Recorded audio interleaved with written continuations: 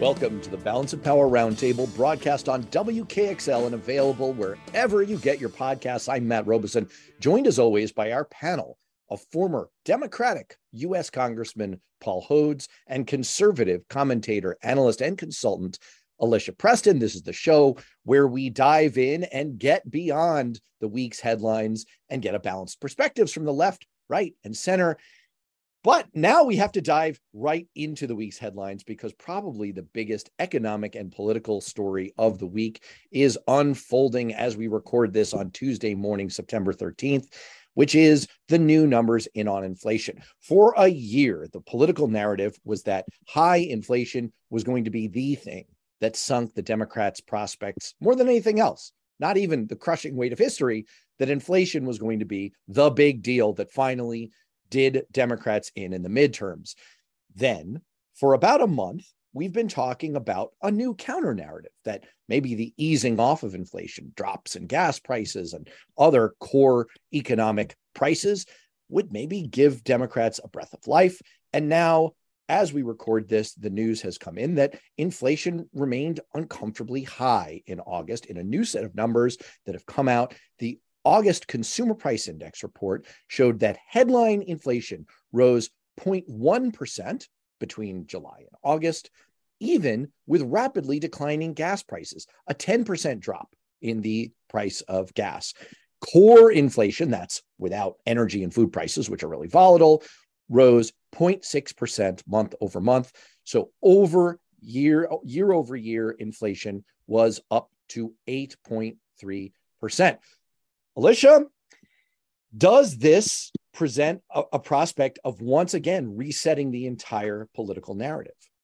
I think it absolutely does. Now, I wish it weren't because I actually care more about my gas and grocery bills than I care about politics, but this certainly will help Republicans if this maintains. And I think it's unfortunate. I think we are in a very difficult time. I think, I go back to this Inflation Reduction Act that was a bald-faced lie to the American people because it clearly has nothing to do with reducing inflation. And, I think Congress needs to get their act together, do something that can actually help us. I'm in a household where our income has not gone up. And yet our cost of living has gone up dramatically in the past 6 months to a year.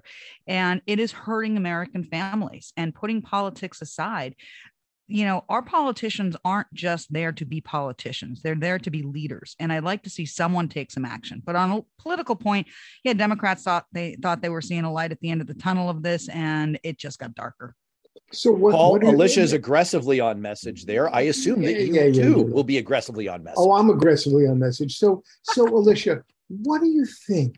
What do you think should be done that isn't being done? There's the question. And what have Republicans proposed that ought to be done that should be done? The answer is nada. And meanwhile, while you whine about the title of a recent piece of legislation and call it... Hey folks, Matt here. So you probably heard in what Paul was saying that there were some audio technical difficulties creeping in. This is the modern age we live in. Sometimes you get weird technology stuff, and technology is awesome. It allows us to record these shows not in an old-fashioned radio recording studio, which is great, but occasionally the gremlins get us. The gremlins... It's the Russians. Well, that's frequently true. The trolls and the bots and the bot trolls attack us, and the gremlins are all over Paul. We've gotten him back. Paul, you were just saying that you think that the whole presentation of the inflation story from the Republican side is full of falsehoods. You don't buy the foundational myth that Republicans are selling here. Yeah, I mean, look, the foundational myth is, and I credit Republicans with picking up on an issue that affects Americans, which is inflation.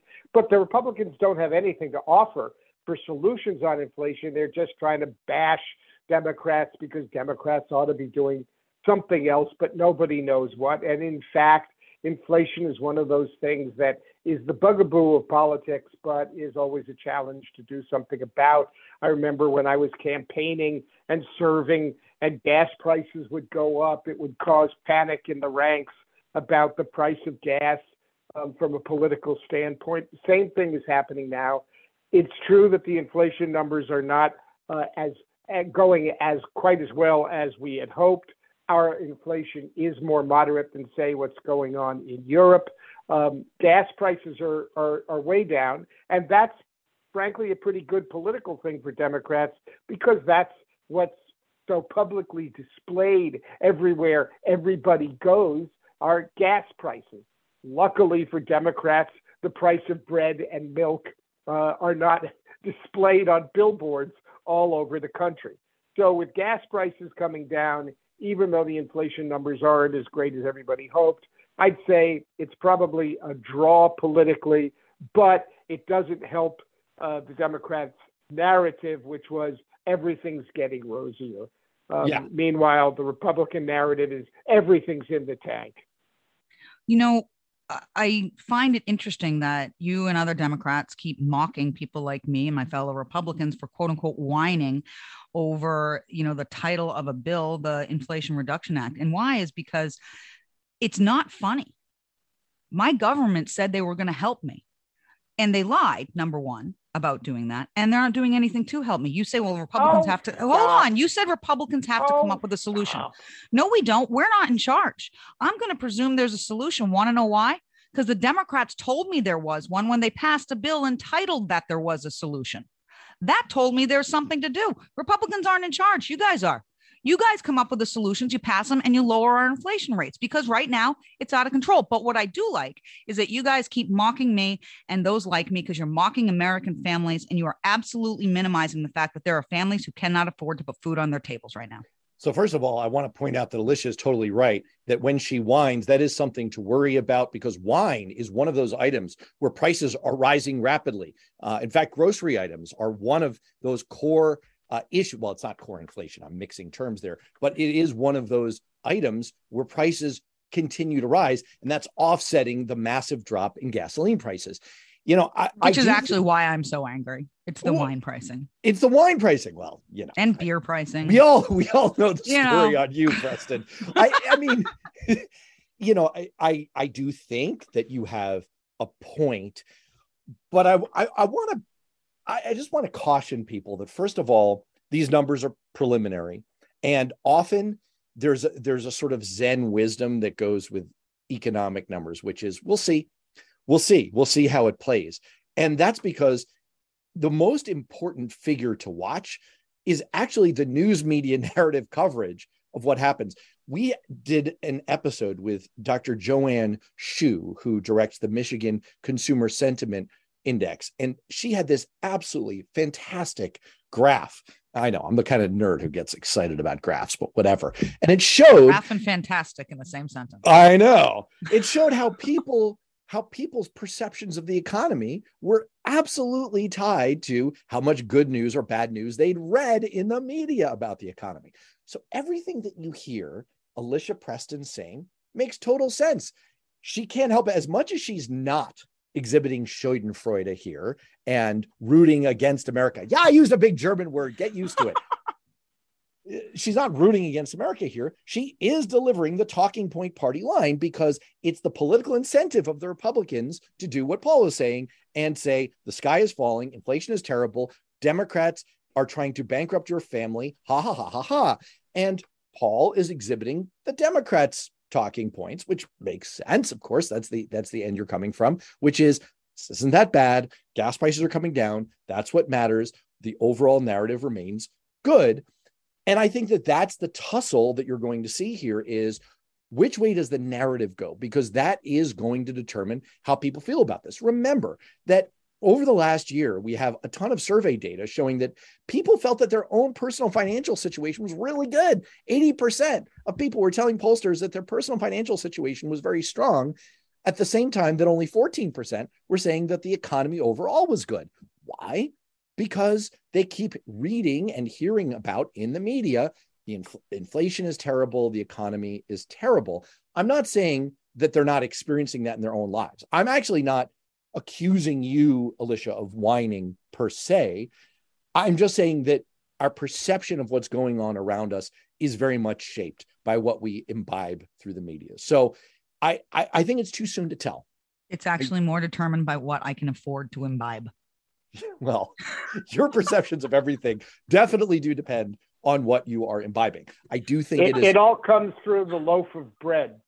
Right. Well, but also, Paul, you're not wrong. The gas prices are maybe the biggest driver of people's economic perceptions when it comes to inflation.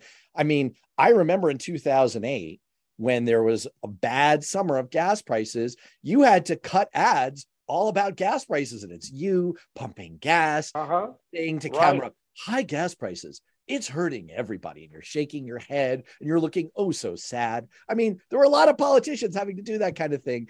I do think the fall in gas prices is very significant. So anyway, I call this one a little bit too soon to tell. But yeah, Democrats should be worried that there's a little bit of a skid in their counter narrative.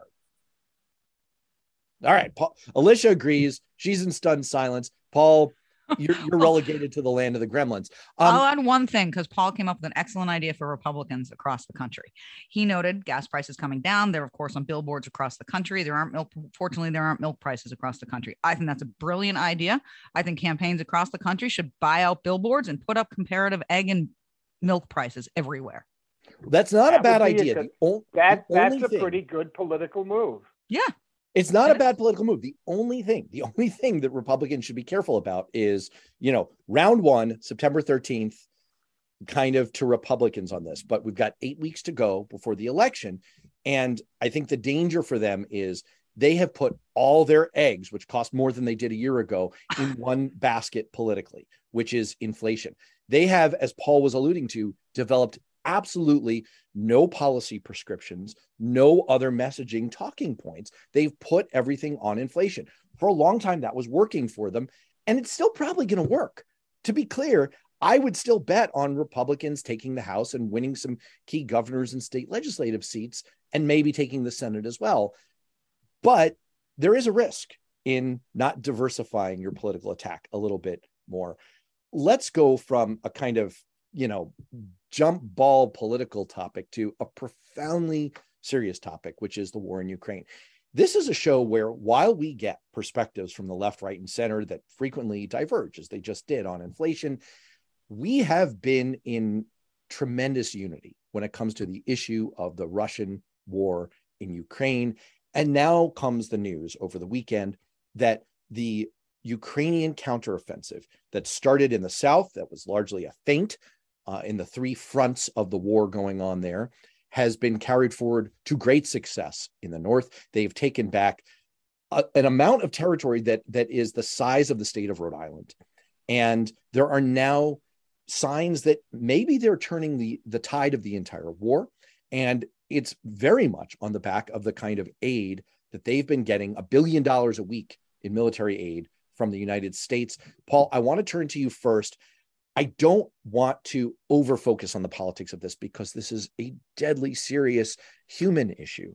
But what do you make geopolitically of where we are and how the U.S. has fared in navigating its way through as an ally of Ukraine? So I think that the war in Ukraine has, by and large, produced the kind of unity in this country that is unusual in the era of tribal politics. The dissension is really muted domestically, and at the same time, I think that there is concern in some quarters about the extent of what will be necessary to sustain any military gains that the Ukrainians have made. And that also extends to our allies. This is a time of a great test for the coalition that President Biden has put together and led to defend democracy in the Ukraine, because Vladimir Putin is not giving up.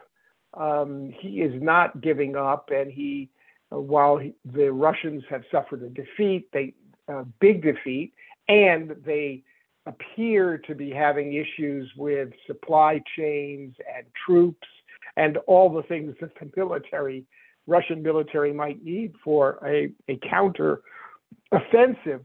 They're a huge power, and Putin just is not a guy who gives up. So the Ukrainians may be on the threshold of achieving militarily what people hoped they would through the attrition in Russia. And there's now grumbling going on in Russia that really we haven't heard before. But that said, the big challenge for the U.S. and its allies will be, can we keep this coalition together? Can we, in fact, ramp up our aid and assistance in Ukraine to try to preserve and expand the gains that the Ukrainians have made? And, look, I'm an anti-war guy from way back. This is a different story for me. There needs to be an absolute commitment to pushing back militarily in every way possible against the insanity that Putin has visited on Ukraine. Alicia? I'm very proud of America's involvement in this. And I continue to support both armament aid and funding aid to the Ukraine. We see that it's having a beneficial effect. I saw the news of the great gains the Ukrainians made over Russian-occupied territory, and I had to stop myself because I felt myself feeling that excitement and energy as though I were cheering on our own troops. We have a kinship with the Ukrainians now.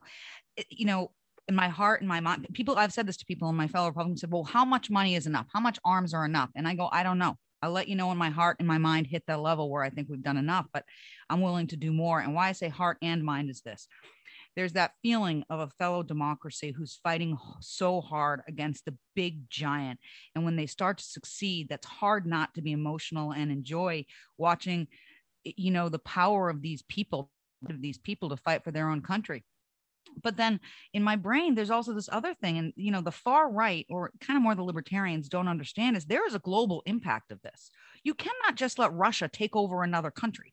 It's then bordering up against NATO nations, which will force us to go in on boots on the ground. Like, there is so much around this. And, there are some Republicans running who say no, aid to Ukraine.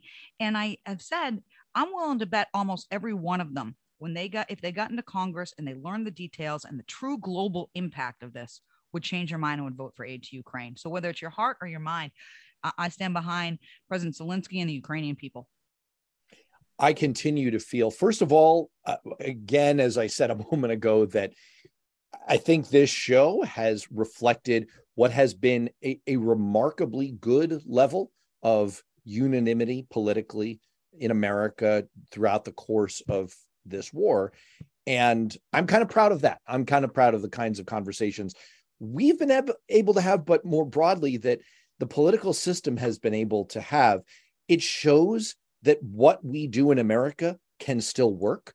We fight about all kinds of things and all kinds of stupid stuff, but on certain issues, it can still work. And in fact, as I've said on this show before, I think that the last 7 months have shown the strength of our political system, that's our greatest strength, that we're able to weigh different points of view. We're able to find smart, evidence-based ways forward. We're able to marshal the strength of the expertise in the Department of State and the Defense Department in a way that Vladimir Putin never could. And you think about those images of him isolated at the far end of a conference table, kind of going about whatever whim entered his mind. Of course, there is a danger here because we have a former U.S. president and someone who may become U.S. president again, who likes the Putin model, who praised this war at its inception as a genius move. And I'm talking about Donald Trump there. So there are threats. There are threats to us.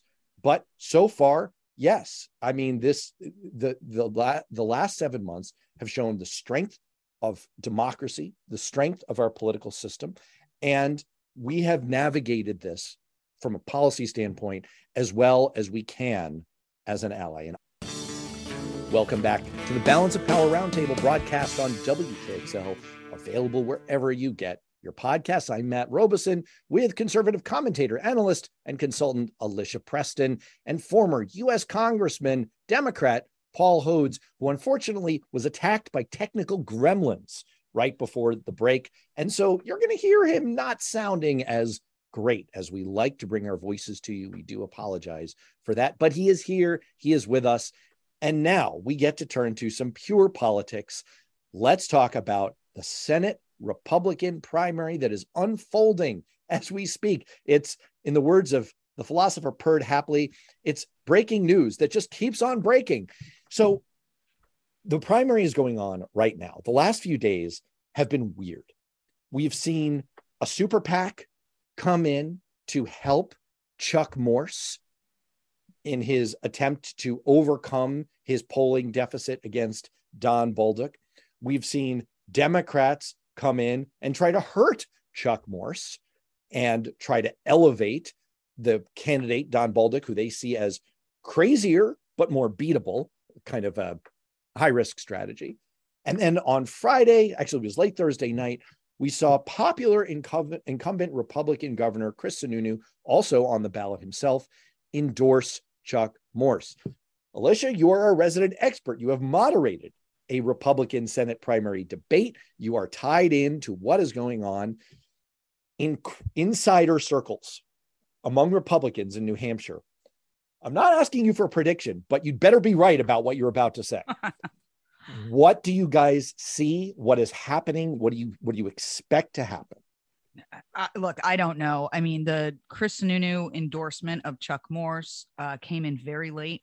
Not that I'm criticizing Governor Sununu, because we all know I'm on a long-term campaign to be on his presidential campaign one day. But I think it came a little too late to be hugely effective. You can't get it up on TV ads. You can't get it in mail. You can only do so much with it.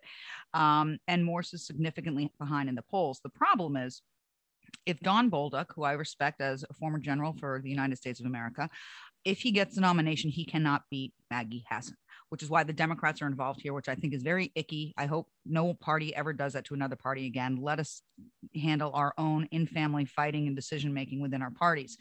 Chuck Morse is a formidable guy if he can get through the primary, but I'm hearing very low turnout across the state of New Hampshire so far today.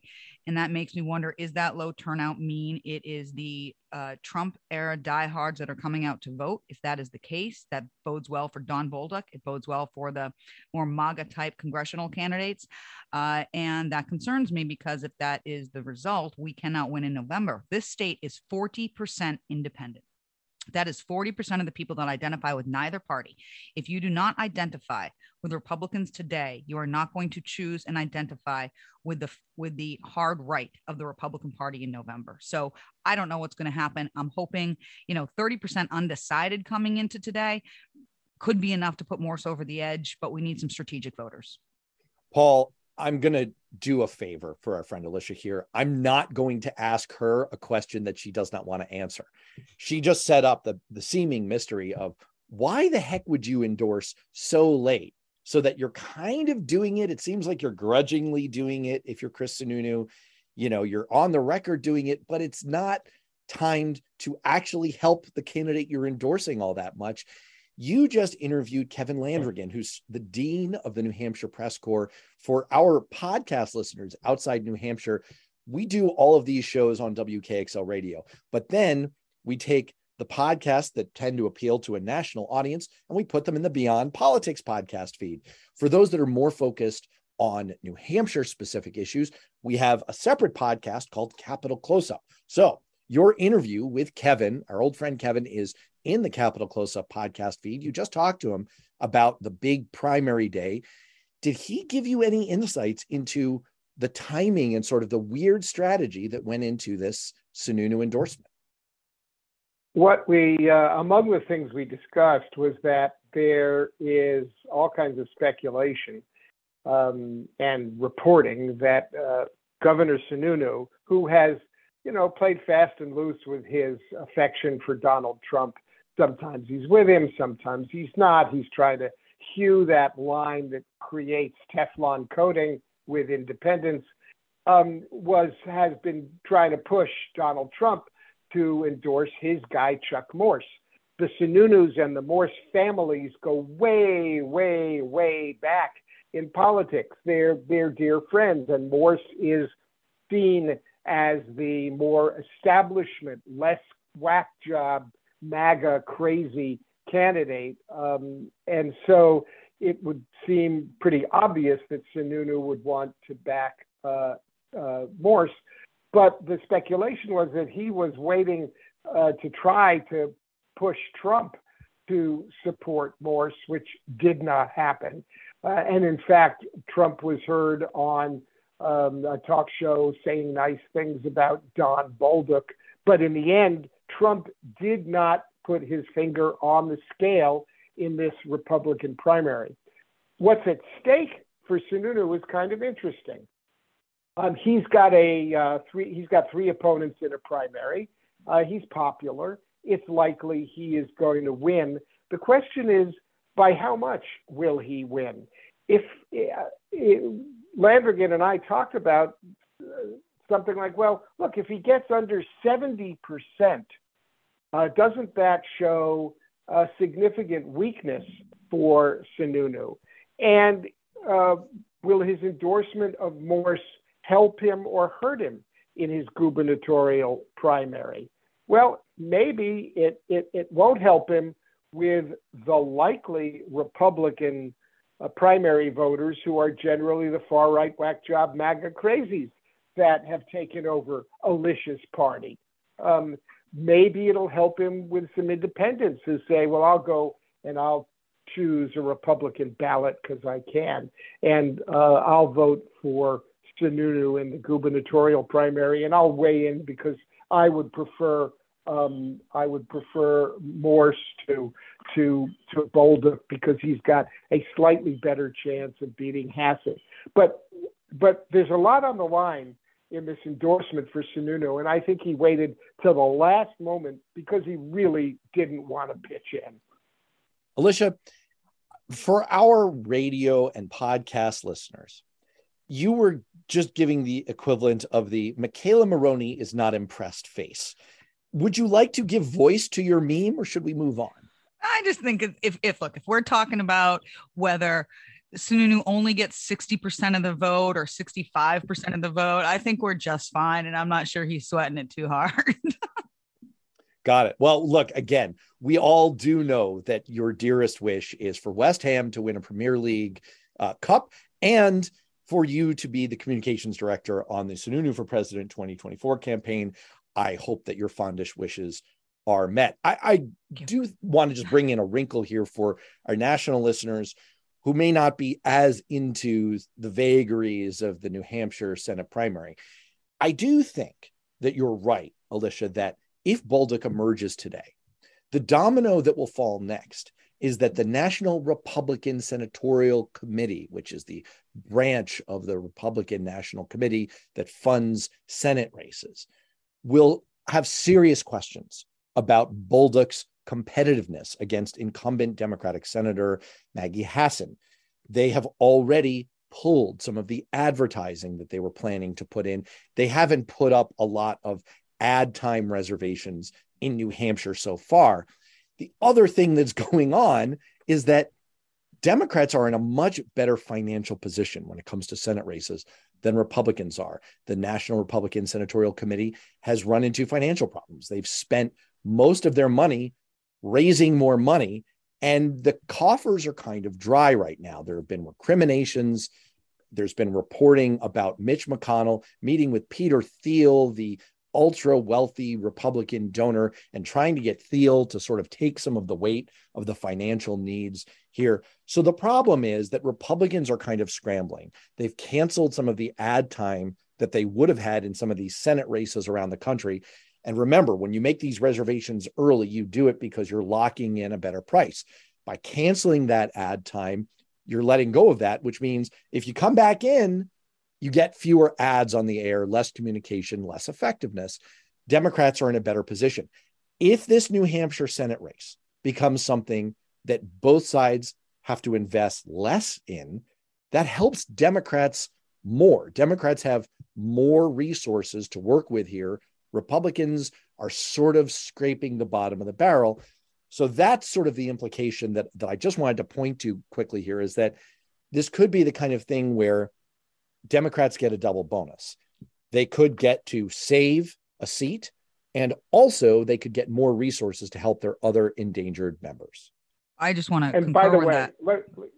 I agree, but let me just also, just a point of information, is that Don Bolduc has something like $90,000 in his kitty, and Maggie Hassan has $7.5 million.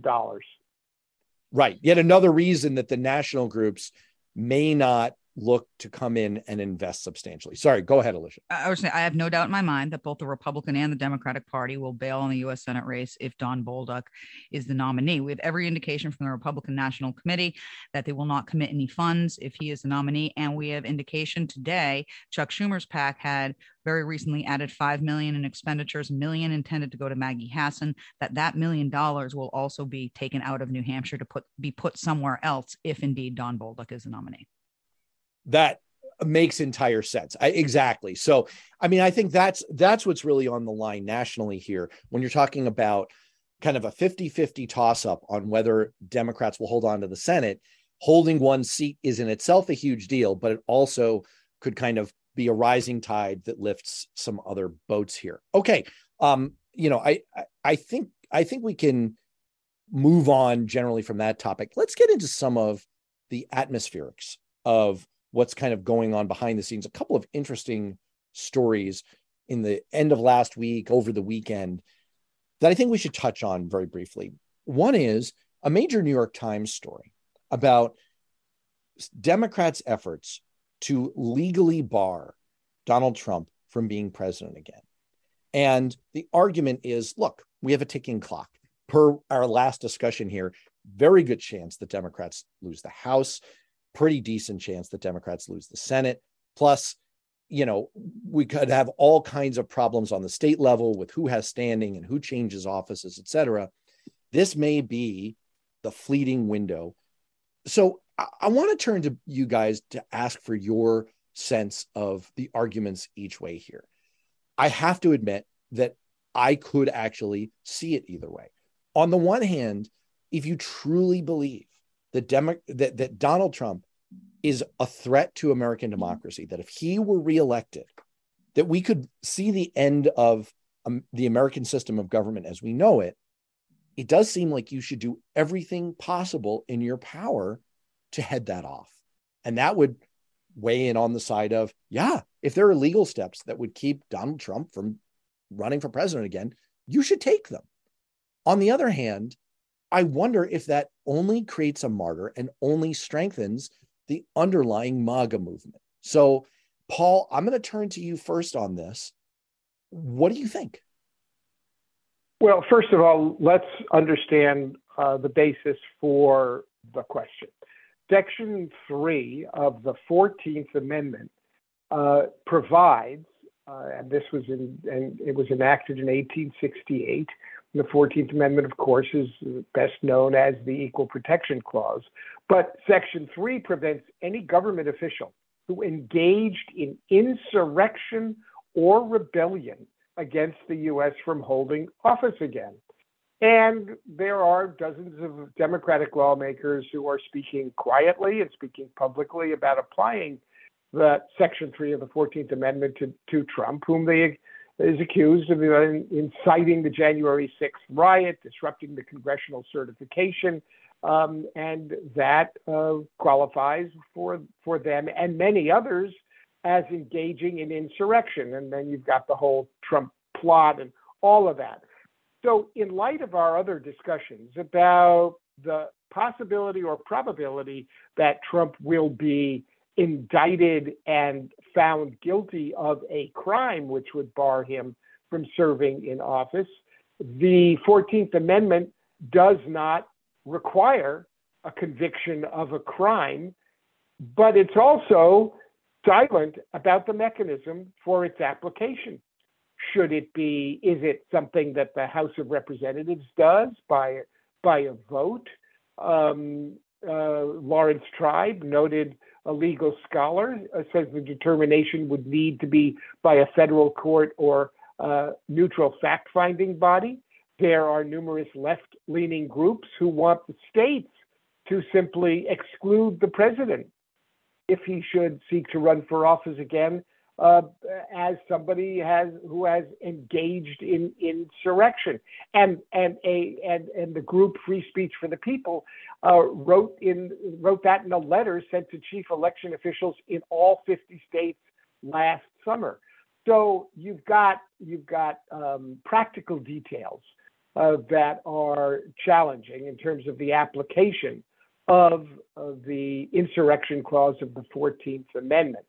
And then the question is it a good idea or bad idea? I think opinions fall along the same lines as those who say, yes, he should go to jail, and no, don't put him in jail. It will be a challenge to achieve a criminal conviction against the former president, as it is to achieve a criminal conviction against anyone. And in light of that, and in light of the danger he poses to our democracy, the clear and present danger that so many now see, it's good to have a fallback. And that fallback is, we can't let this guy be president again. We just can't. So find a way to invoke the Section 3 of the 14th Amendment, and somebody find that he's engaged in insurrection and is barred from holding office. Alicia, you're an anti-Trump Republican. What do you think? I think this wouldn't be a slippery slope. This would be a massive avalanche and an affront to democracy. Unless Donald Trump is convicted of a crime, and then we can talk about that then, that's a different story. At this moment, all Congress would be doing is telling the American people who they're allowed to vote for. We don't do this. We are a nation of laws. We have said this repeatedly through this entire process of Donald Trump, January 6th, and all of it. At the Mar-a-Lago raid, we are a nation of laws. You cannot punish somebody unless they've been convicted of something. That has not happened. The mere idea that our elected leaders in Congress, one of the highest houses in our land, is considering taking away the rights of the American people, activeness and democracy is shameful. It's an affront to the very thing they claim they're trying to protect. And again, unless Donald Trump is convicted of a crime, this should not be on the lips of any American who appreciates democracy. Wait a second. How do you respond to the fact that it's written it's in our Constitution? It's in the 14th Amendment, and it doesn't say anybody who's been convicted of the crime of inciting insurrection or seditious conspiracy. It says anyone who is engaged in insurrection. And if there yes, isn't a lot. Wait a second. It leaves a lot open, but the fact that it leaves it open doesn't mean that there needs to be a criminal conviction according to the Constitution. Now, it's a case of first impression, but then again, so is Donald Trump and his criminal and his treacherous insurrection conspiracy. So he's a case of first impression. And I know that hard cases sometimes make bad law, but if it's in the Constitution, all those fundamental constitutionalists who make up the Republican panoply of saying, hey, we want to take the words literally that are in the Constitution, could be seen to complain if we have to figure out a method by which there's a determination that he's engaged in insurrection, because it's not dictated in the Constitution. But what it doesn't say is there needs to be a criminal conviction. The idea that there is anything in the Constitution that says someone can be punished by our government without due process is preposterous. And as a lawyer, you know that. You want him to be convicted. You want him to be barred because you don't want him president. I don't want him to be president either. I actually don't even think he's going to run. But you do not throw out the foundation of our nation because you don't like that one guy. And I happen to also believe America is stronger than any one president, no matter how many times he holds that office. Well, I'm not saying that there oughtn't to be a process that qualifies as due process. All I'm saying is there doesn't need to be a criminal conviction according to the Constitution. So we might have to figure out the process And I don't know whether it's state election officials who make the determination he's engaged in insurrection, we're keeping him off, or it's a federal court, or it's Congress. That's a challenging question. But the one thing that it seems to say is you don't need to, if you've engaged in insurrection, then you're disqualified from holding office. Well, I just want to point the idea that a bunch of partisans. Yeah, no, I mean, Alicia, I was going to come in and I think legally Paul's right. And I think politically, maybe you're right. I mean, legally, in the Reconstruction era, there were federal prosecutors who brought civil actions to oust officials who had been elected and linked to the Confederacy. And in some cases, Congress refused to seat members. Now, that's a prerogative that Congress retains. We're not talking about Congress in this case. We're talking about the presidency. But Congress can oust people. They ousted Jim Traficant in the 2000s after his convictions. And that was solely at their discretion. After his what? After his convictions. But that had nothing to do with it. That had nothing to do with it. And Jim Traficant, by the way, a Democrat, and the member of Congress who rose to defend him to not be ousted was a Republican. Very different time. Mr. LaTourette, actually, one of the great Republican members of Congress who sadly died a few years ago. And there is precedent for Congress rejecting and refusing to seat someone on the basis of accusations. Legally, Paul's right. But I got to say that right now, and I could be persuaded either way, I'm kind of more persuaded by your argument, Alicia, politically, which is I just think this would go badly. I'm not pulling a Lindsey Graham here and saying, oh, we can't do anything against Trump or there will be riots in the streets. I mean, that is probably true, by the way. I mean, he's not just whistling Dixie. He's not wrong. Yeah. But, I mean, and we know he likes to whistle Dixie. Yeah, go ahead. I'm not speaking politically, by the way. I'm speaking patriotically. But you just said something interesting. The right of Congress. That'll be a first. The right of Congress to not want to seat someone because there's accusations of wrongdoing. Isn't that what got us to this point in the first place? Yeah. January 6th at all? No. I'm with you. I mean, I am a judicial system absolutist. I don't believe in vigilante justice of any kind. I don't believe in cancellation on social media. I don't believe in rough justice out there. I believe in due process. So I think, not from a legal standpoint, where I think Paul is right. Shoot, he's the former assistant attorney general. Of course he's right. But I think from a political standpoint, it would do more harm than good, and it would only make him a political martyr. The only thing that I kind of hold in reserve there is, look, I made an argument in Newsweek back in October that, if you have a disaster looming, a wildfire bearing down on your house, you don't sit around. It's like, well, should I take my neighbor's well water? I'm not sure. Maybe, if we're really worried that America is going to catch on fire in 2024, maybe we should do absolutely everything we can. Not if we want to keep calling ourselves a democracy. Yeah, it's a tough one. I'm not sure that there's a clear answer on this one. Just so people know what we're talking about ultimately is this would all end up in court, because what progressive groups are doing is they're reaching out to secretaries of state and they're trying to keep Trump off the ballot in individual states. And that would surely become a matter of litigation. And so there would be some kind of invocation of the judicial system. The courts would get involved in this.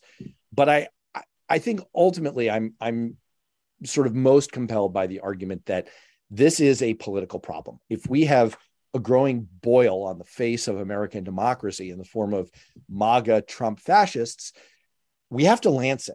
And we're not going to do that by maneuvering and keeping Donald Trump off the ballot in a handful of states and creating a martyr cause for him. We're going to do it by defeating these people and winning the political argument. And on that note, that's the end of this political argument. For Paul and Alicia, I'm Matt Robeson. We will see you